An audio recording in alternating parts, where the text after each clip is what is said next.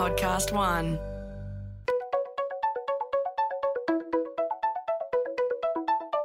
Hi, this is Paul McIntyre. Welcome to the MI3 Audio Edition.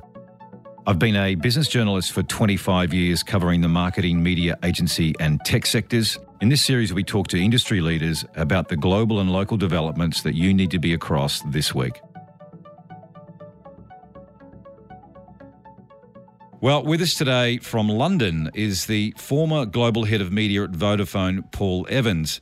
Now, Paul was a co-architect of the telco's grand plan to in-house its £500 million global media budget, or at least a digital part of it, a few years back. Paul has also been on agency side. He's worked as the global lead for Havas Media out of Dubai on Emirates. And he's worked on brand side with Kimberly-Clark, Nestle, AB InBev and Xbox. Paul also was on the early working group that produced the recent digital advertising investigation from ISBA in the UK and PwC. So welcome, Paul Evans. Let's start with probably one of the biggest, at least pre-COVID topics across marketing, media and agencies and consultants too, really globally, is this whole thing around in-housing. You did something quite significant back in probably 2018, I think, but just run us through why you and your peers at Vodafone decided it would be better, cheaper, more efficient, more effective even, to take this digital media activity in-house and off agencies. Paul McIntyre, that was one hell of an introduction. Thank you ever so much. It's good to say hi. We should give the guys a little bit of background in as much as I've been listening to you and your podcast for over a year now, ironically since leaving Vodafone when I left there in 2019. And you're still listening, Paul. That's good. That's a good sign. Mate, you should be kind of proud of yourself. You've reached the sunny shores of the UK and have made an impact. It's you've got a great show with great content, and you really get to the heart of a lot of issues. And to this point on kind of in-housing. We'll take that as a wrap from Paul Evans in London about MI3. Thank you. And yes, in-housing. Yeah, because in-housing kind of forms quite an integral part of my time at Vodafone. But when I joined, and so I was at Vodafone for 3.5 years, preceded by time abroad in China and Dubai agency side, and as you went through these different roles in different brands and different industries, typically kind of media leadership roles. And when I landed at Vodafone, I didn't actually set out to drive towards an in-housing, solution for the business. And it's kind of where I'm going with this is it's quite important for brands and agencies and the kind of the industry ecosystem to understand why brands choose to in-house. And I think there's a guy called Simon Sinek who talks about why and the importance of understanding why in bringing people along with you in change management, but also in doing things for the right reasons. And in-housing was actually kind of towards the end of a journey for Vodafone. So on joining the business 3.5 years kind of prior, we set out a number of imperatives or pillars that we wanted to achieve, operating principles we called them. And this was about, a journey of maturity for the media function there. And we set out to achieve, 3 guiding principles in the way that we would operate, the way that we would work with the ecosystem, the way we would contract with the ecosystem, agencies, ad tech businesses and so on like that. And those were focused on transparency, independence, and ownership. So at a very high level, I think we all know what they mean. And they can become quite rich and granular in their own right. But through the lens of those principles, we were developing stronger agency services relationships. We were taking ownership of our media planning and innovation agenda. We took full ownership of our ad tech stack. All of those things preceded in-housing, and I genuinely believe that that's a linear process. As in, I think to even consider in-housing, you need to know your function incredibly well, have really kind of got into it root and branch, have kind of, worked through systematically those kind of, those areas of capability that I've just referred to, and only then know that in-housing can give you some things but can't do everything. It can give you great transparency.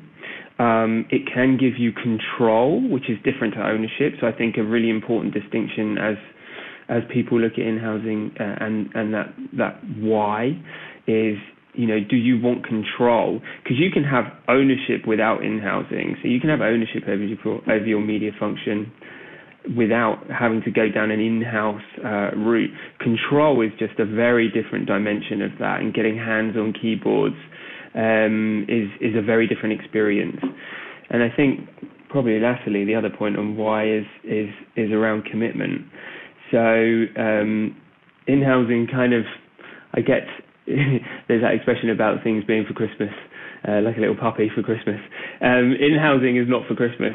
In-housing is like a 5-year commitment minimum for any business, because of the level of change and complexity that you're bringing into your business, because of the implications on culture and people and so on like that. And so I think really, really important in that initial kind of assessment, that why in-house, is to kind of address that. So just interestingly though, Paul, the motivation for Vodafone to even start with those 3 pillars, how much was it to do with the concern at the time, sort of 16, 17, about the murky digital supply chain? We've seen a lot of the debate out, obviously, from Mark Pritchard at P&G and the ANA in the US. Was it triggered by those sorts of transparency and control concerns, or efficacy and effectiveness? What was the drivers in the lead up to develop this? Yeah, so I mean, thinking back to those operating principles of transparency, ownership, and independence, right? So those guiding north stars for us. I mean, in-housing meets and is a positive reaction to those 3 pillars. So in-housing was a right thing. It was right on our journey. I think, one of the triggers for actually in-housing was the digital transformation that the business was going through at the time, anyway, on a broader basis. And it, with business case support to set out both the long and short-term benefits and also the long and short-term challenges and tasks that we'd need to address to actually bring it in-house, these functional capabilities in-house. It was search, social, and programmatic that we were on a journey to take control of. It was seen as the right thing to do. And looking back, I think and the experience of the business since I've left and has been kind of very widely reported has been very positive in that regard and in those results. So to answer your question kind of directly, yes and no. It's never going to be the solution to do that. So you can have transparency, you can have ownership, in addressing, as you call it, the murky world of the supply chain. You can do that. You can take those steps to increase visibility and have ownership over your operations without doing in-housing. In-housing has to be that right response for each individual business. So was the expectations in the lead up to this both cost out and efficiency gains, or was it more about trying to reduce cost? What was the expectations? This was always seen as both a long and a short-term initiative for the business. And when you're kind of applying business case calculations to that, you're looking at short-term return. And those effectiveness and efficiency gains are there and are apparent and were realised for our business, across our local markets, absolutely. The order of magnitude on that, Paul, when you say the gains and both efficiency and effectiveness, are we talking 10 to 20, 5 to 10, 1,000%? And they vary, right? From campaign to campaign, because that's where you're looking for that ROI in performance, and reported relatively publicly about kind of 10 to 15% improvements in kind of campaign operation. and effectiveness, which is not insignificant. No, it's not. And it's interesting that you do get some counter conversation on this, though, that says, one, brands that are looking to in-house just for cost out is the wrong reason to do it only, but also that you do, those that have done it, and in this market we have some of the bigger players doing it or a hybrid model, but they, some of the discoveries a year or two on is that they find they've got the efficiencies in the first year, possibly the second, and then it runs dry.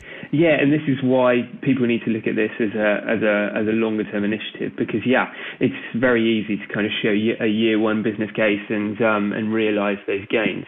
So going back to the point about kind of long versus short term and why I felt this was a great solution for Vodafone, and indeed it's for the right businesses it's the right thing to do, is those longer term benefits. It's the upskilling of the business. It's the understanding of how the ecosystem works with hands-on keyboards. It's capability building. It's talent in-house. It's a different set of relationships that you now have with your ad tech partners and your agency as well, right? And really important to mention within all of this, in-housing isn't about separation from your agency. And one of the Vodafone publicly kind of stated Vodafone benefits has been that it's brought their agency much closer to them, ironically. So it's kind of paradoxical. But how so on that, Paul? How so on that? Why does the brand get closer to the agency when it takes business away from it? Okay, so this paradox of seeking independence but needing partners to realise that independence is really key to get your head around, right? So and in-housing is a great example of this. So as you step out on that journey as a brand, as a business, you definitively need partners to make it happen. And historically, that partnership used to be in the media function sense, brand and media agency. And now it's more fully fleshed and rounded out. And, we were working with an ad verification partner, a DSP partner, and DMP partner, and so on like that, right? So we had this set of strategic partners to help us develop our capabilities, to solve problems as we went, to become more sophisticated in our understanding of how things work. So that's where partnership comes into play. That's how you become close with your agency. Your agency is part of that, right? I think one of the really, really interesting things about, and we'll get onto the kind of, the PwC transparency report, is the emphasis on people and talent within technology. Adobe, interestingly, have just kind of put out an announcement that they're ceasing their managed service solution as an example. And I think it's critical that service within technology businesses is really kind of elevated, because that is as important as the tech itself, if not more important. That the value and quality of people in your relationship, which is what you get from brilliant agencies, is brilliant people. That makes a hell of a difference, even with where you've got in-house functions. You always need that external perspective. But that sophistication that you're talking about inside a brand, inside a company and a marketing team, that sophistication also equals more complexity internally for the company as well. So is in-housing, do you think, is it right for any or most brands, or is it really for those with big scale, and a Vodafone with a 500 billion, I don't know, it's probably 800 million Australian global media budget? Is it scale that where this can make some gains? No, in-housing, that is. No, I've never executed in-housing in a smaller business, right? So I'm not speaking from experience, but hypothetically, in-housing can be for any business. And I think there's an opportunity to simplify as well. So along with the choice of partners, there was a kind of, an emphasis on way of working and operational processes that needed to come with in-housing as well as the choice of talent that you have in-house and the way that you develop that team and so on. And I think you can bring all that together and simplify the way you work. And you can absolutely make it work, whether you're a large business. In fact, it's probably harder in a large business than in a smaller business, where you could, for example, in-house paid search. It's the simplest of all of the paid media functions to bring in-house with. Many do, don't they, already? Yeah, a single platform. That's in-housing. And we're kind of touching on kind of hybrids, the conversation about hybrid here as well, because most people kind of start to talk about in-housing in a very binary way. You're kind of in or out, and actually you've got in-housing is like a graphic equalizer almost.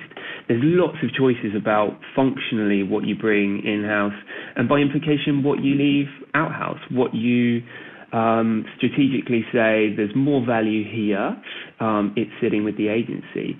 So in that scenario, a smaller brand, for example, could say paid search is something that I can legitimately bring in-house and operate efficiently, and I can develop processes around that to make it happen, and I can ensure that integrates back into other capabilities that are related, let's say social and programmatic, and those can remain with my agency, and that's completely legitimate. So I want to just clear something up with you too, Paul, because there have been mixed reports. This is back to Vodafone before we move on from in-housing, but back to Vodafone and the results that Vodafone has hit since taking media in-house, at least digital media. There's been some debate about whether the mandate changed and whether it was working effectively for Vodafone. There's been some commentary made that Vodafone ended up only doing social and search, to your point, in-house. The rest of the digital buy stayed with the agency, and then it came back and bounced back and pulled more in. What's really happening there? What are your thoughts and observations on the ebb and flow that at least the commentators have been talking about? I mean, clearly I can only comment kind of up to when I left the business in Q1 2019. But kind of going back to some of the points I've made about, if I was to draw out lessons from Vodafone's experiences, it's a long-term commitment. And we'd always planned to bring in social and programmatic in-house, but that was a phased rollout or a phased kind of in-housing process because we were managing the transition carefully. We didn't want to kind of throw everything up in the air at once. So the reality, from my perspective, was that we were taking steps and considered steps to bring everything in. So no U-turn in any capacity. What that article kind of, and I remember the article specifically kind of saying that, that we were kind of... This is the DigiDay one you're talking about, Paul? That's correct, and that wasn't correct, and there was no U-turn at Vodafone. It was a full commitment for the business for all the right reasons. But the article points to what is a reality for in-housing. It's hard. It's not easy, and it goes back to kind of for businesses kind of really asking hard questions as to why they want to do this, and evaluating whether there's readiness within the business, and saying, is there value in us doing this strategically for the short term and for the longer term as well. So in some ways it was the article's kind of right because it's with the right intent in saying it's not an easy thing to do. But for Vodafone, we were very much on course and quite rigorous in the way that we were deploying the process. Bloody journos, I tell you, you got to give them a wide berth. So listen, your big prediction for the future of in-housing, do you see it then rolling on and expanding, or is there a natural peak to it? Oh, the old pendulum, which was inevitably kind of talked about in the press at the time as well. I think there's been a sea change in brands over, let's say, I mean, there was a kind of, you can look at kind of marks in the sand for brands. In 2014 was when the first WFA report came out on transparency, and I kind of felt back then that this really ignited a change and a longer-term change in the way brands were looking at their media and other marketing capabilities in terms of ownership, as is a word that I keep using a lot in this conversation today, harking back to those kind of operational pillars. Really, really important. So I think that the brands that have taken the decision to in-house for the right reasons, with that longer-term commitment in mind, recognizing the challenges that in-housing presents, and having the correct kind of support system, partnerships in place, operating processes in place, and looking at this in-house team as a discrete function, maybe even with a discrete culture and setup. If they're recognizing all of those dimensions like a recipe, then they're set up for gain and value in the longer term. And why would they U-turn? There's going to be incredible value for those businesses going forward.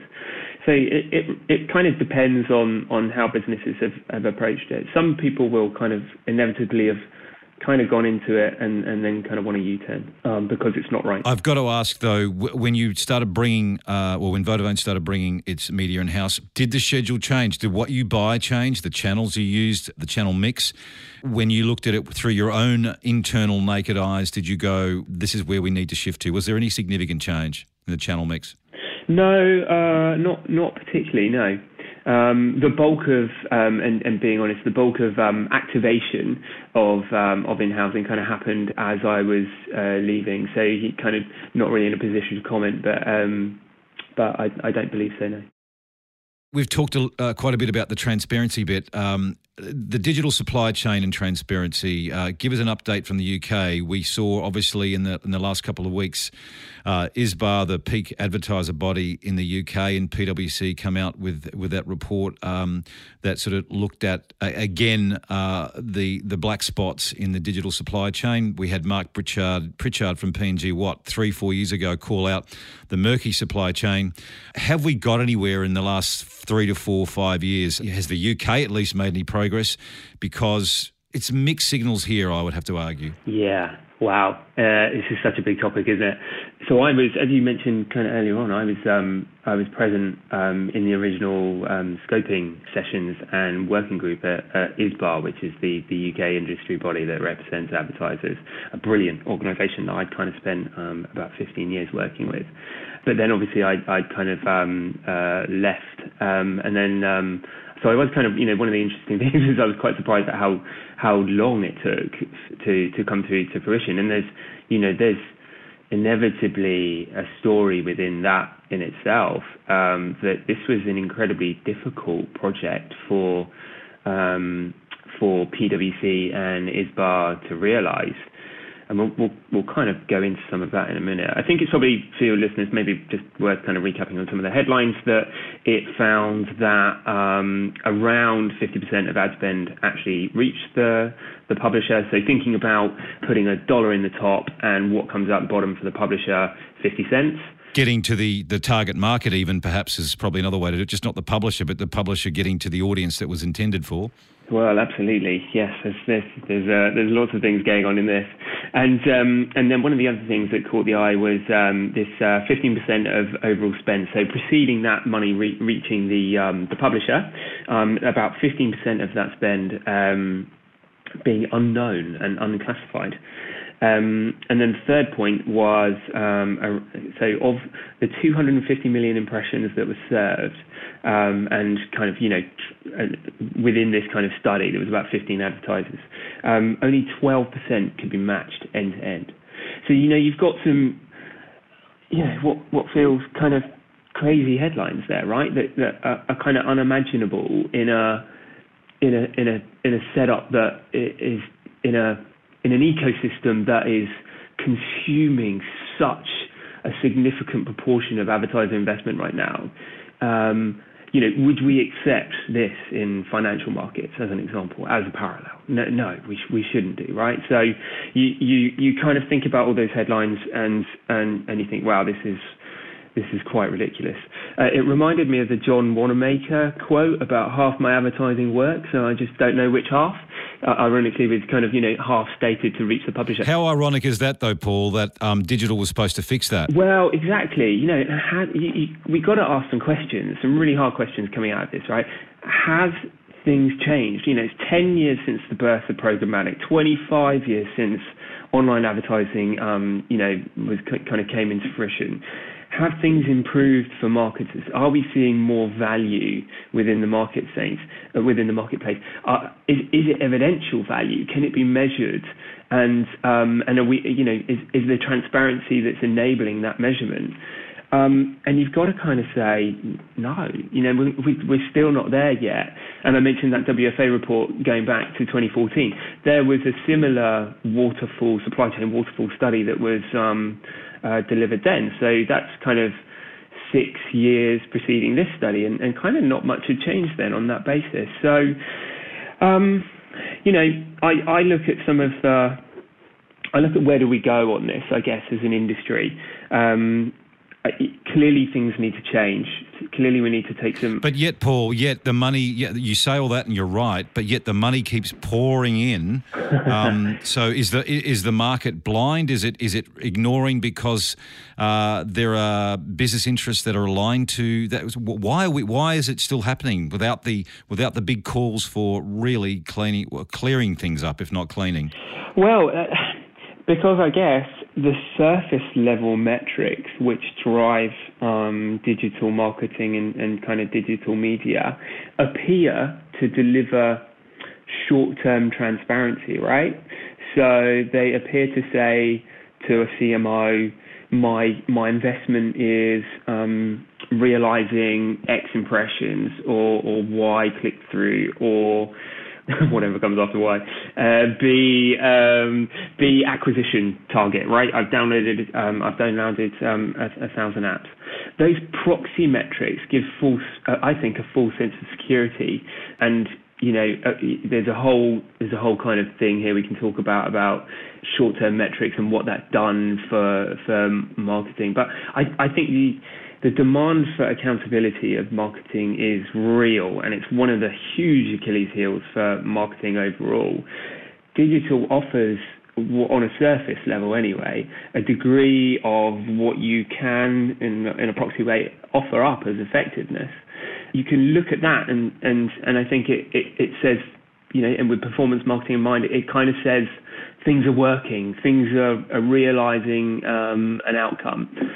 But then you do this kind of study, and it's adrenaline shot in the arm to say, actually, we need to really look a lot harder at this. We need better mechanisms in place that reveal the truth.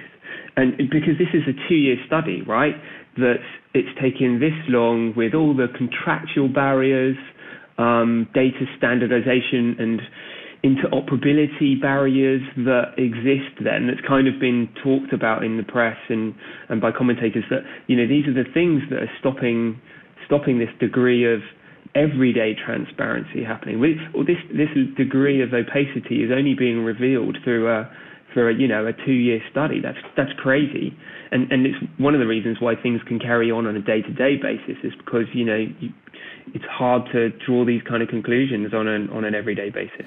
Well, to your point, though, you do say this wouldn't be acceptable in the financial markets, and the governance issues around it, the risk factor with the risk teams, it wouldn't get passed in a financial market. But so it does in this sector, in the media sector and marketing. But what are the alternatives then? If these proxy metrics, you say, in the short term tend to show value or efficacy, what's an alternative? Give us some of your original thinking there, Paul Evans. Thanks, Paul McIntyre. You've got to say this industry is ripe for regulation, because I'd love to think, so I've kind of expressed, clearly I'm a principled guy, right? And I believe in the industry. I'm a champion of the industry. Genuinely, I believe. I'm a passionate marketer, and I believe that this industry can deliver good for marketing, for advertisers, for brands, and for audiences and publishers. The end-to-end of the supply chain, right? Everything in the middle is a transfer of value from advertiser to end recipient, the publisher and audience. And I believe there's inherent good there. And there's lots that...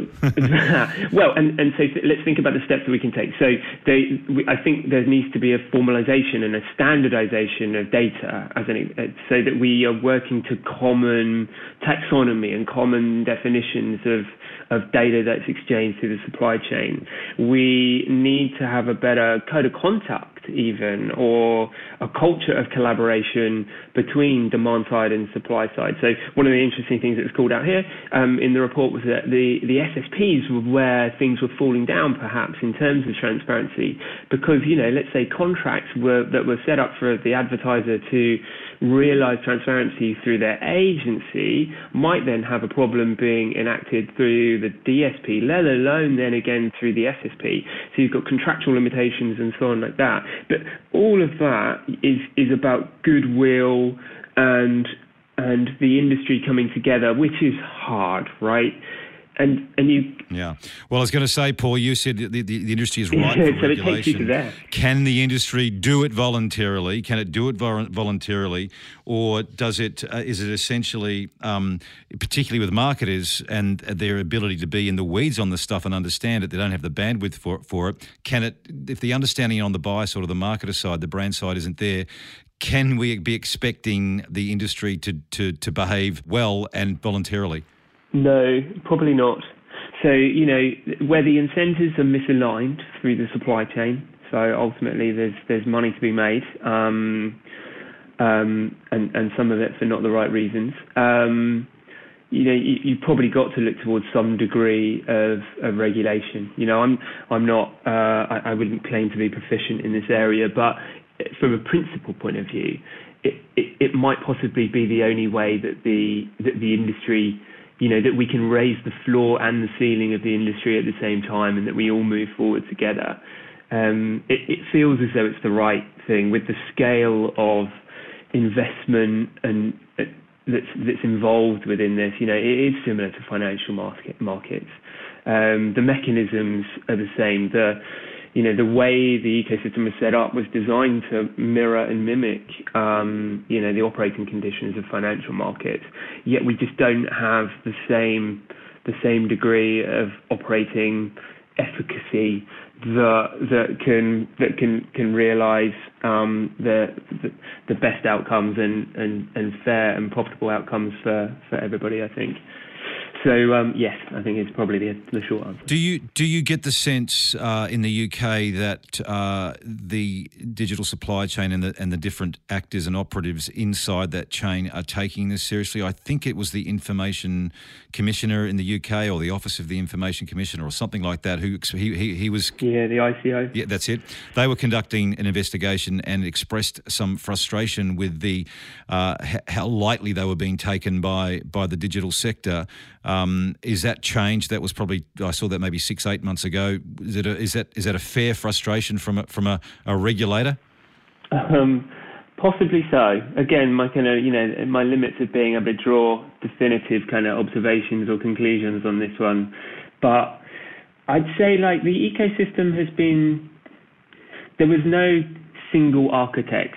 Right, I was the single architect of Vodafone's in-housing, let's say. There was no single architect of the ad tech ecosystem, right? It's been built over time, and there's numerous layers that prevent interoperability and prevent transparency. There's a great guy called Danny Spears. He's the COO, I think, of the Ozone business in the UK, which is a business that represents a number of kind of leading publishers, and is kind of developing a platform for brands to access. And he talks about opacity by design, and so there you're getting into almost deliberate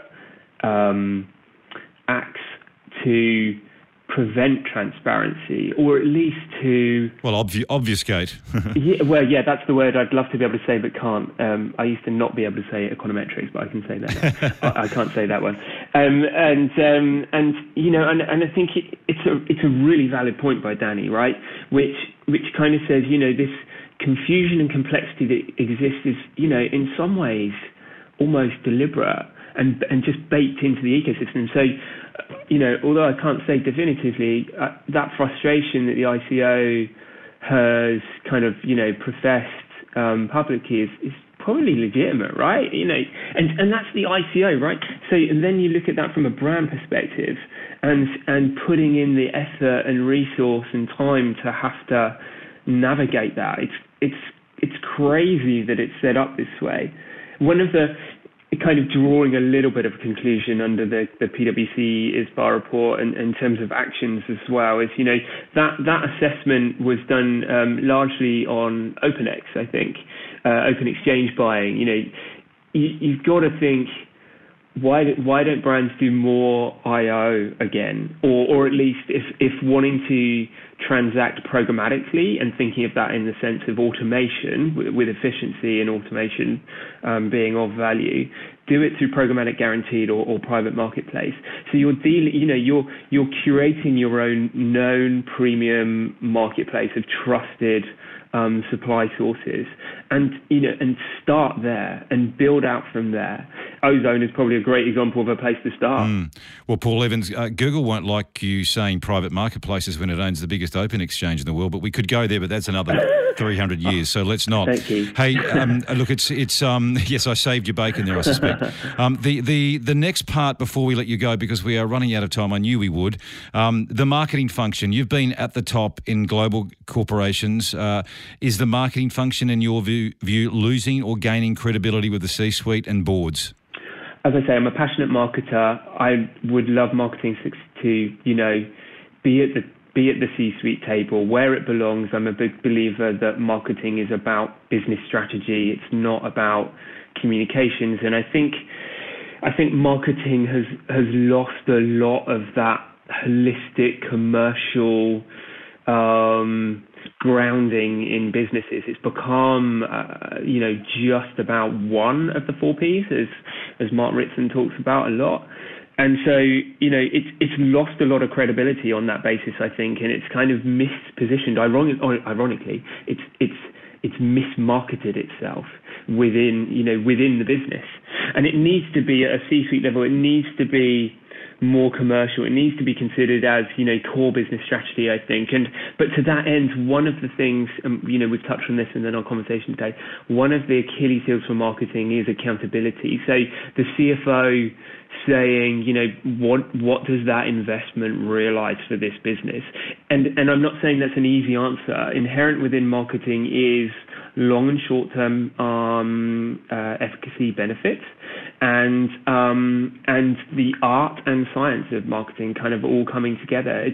It's not easy for any CMO to demonstrate accountability, but there lies the kind of problem, and that lies the challenge and the opportunity for marketing going forward. And I think that's one of the reasons why there's studies that have shown that for the C-suite, it's the least trusted or least understood capability sitting at the top table.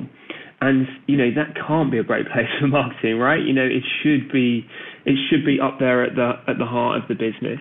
And it's probably within COVID, the decisions to cut marketing investment have been well discussed, right, publicly. And the benefits of marketing, not necessarily kind of paid media, but marketing through recessionary environments, are well covered and well known.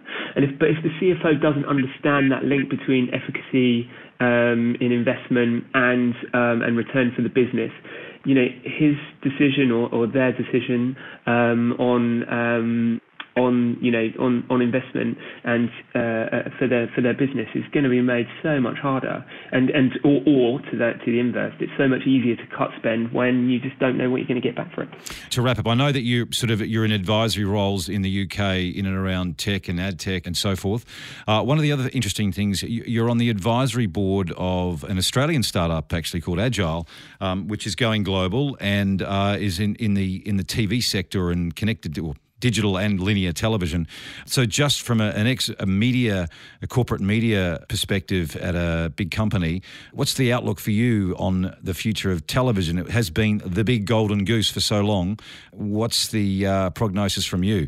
Just by the way, the Australian market and startups and the innovation culture that exists over in Australia is absolutely amazing. I've been lucky enough to be kind of exposed to a number of different businesses over there, and Agile is a brilliant example of one that is there to kind of unify the ecosystem. And when I talk about kind of television, the television ecosystem and the old and new of television kind of coming together. And there lies the story really for television going forwards, because I think much of the emphasis within TV right now, the shiny bits that people are kind of, being drawn to are in addressable, are in CTV, AVOD, SVOD, BVOD, and other acronyms you kind of want to throw at the marketplace. Yes, we should explain to our listeners CTV, connected TV, SVOD, streaming video on demand, AVOD, advertising video on demand. What was the other one you said, Paul? BVOD, broadcast video on demand. Video on demand, yes. Okay, we've cleared those acronyms up.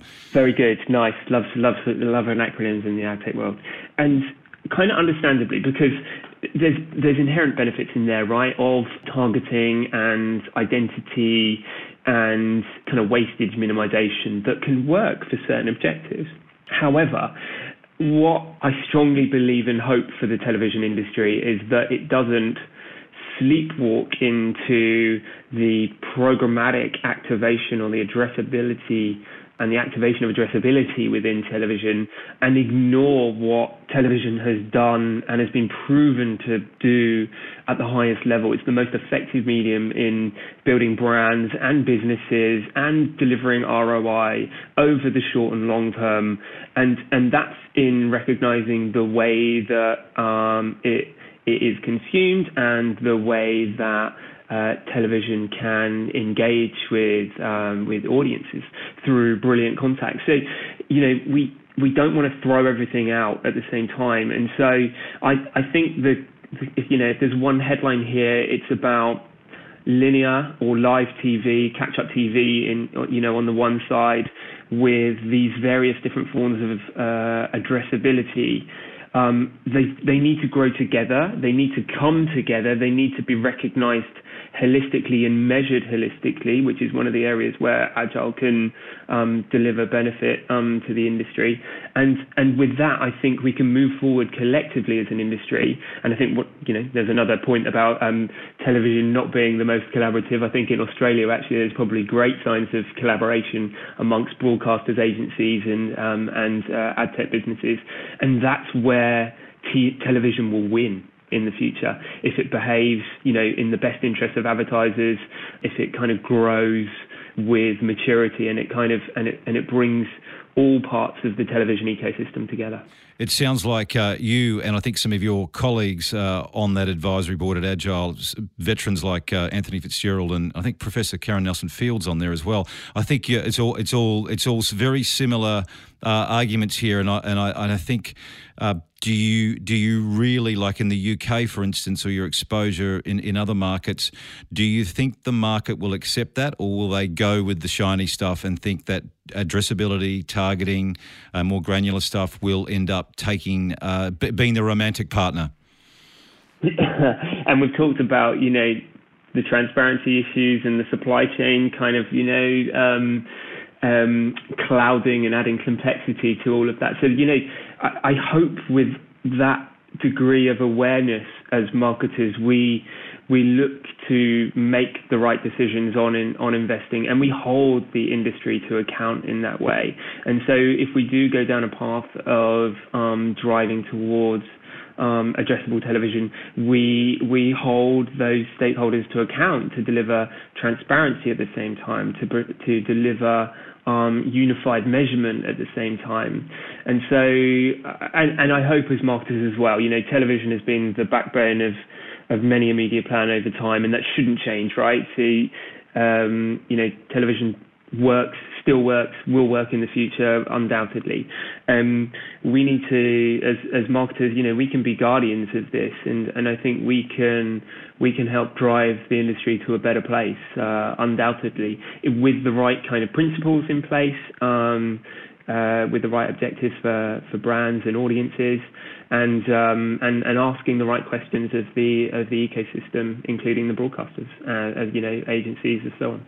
Paul Evans, I promised you this would be short. I lied. I think we might have to loop around for another, as I say, on the good ones. So we might leave it there, but great conversation. Thanks for the perspectives. And we will, I suspect, see you in Australia sometime when you can travel. Thanks for joining. I'm looking forward to that. Thank you very much. Cheers, Paul.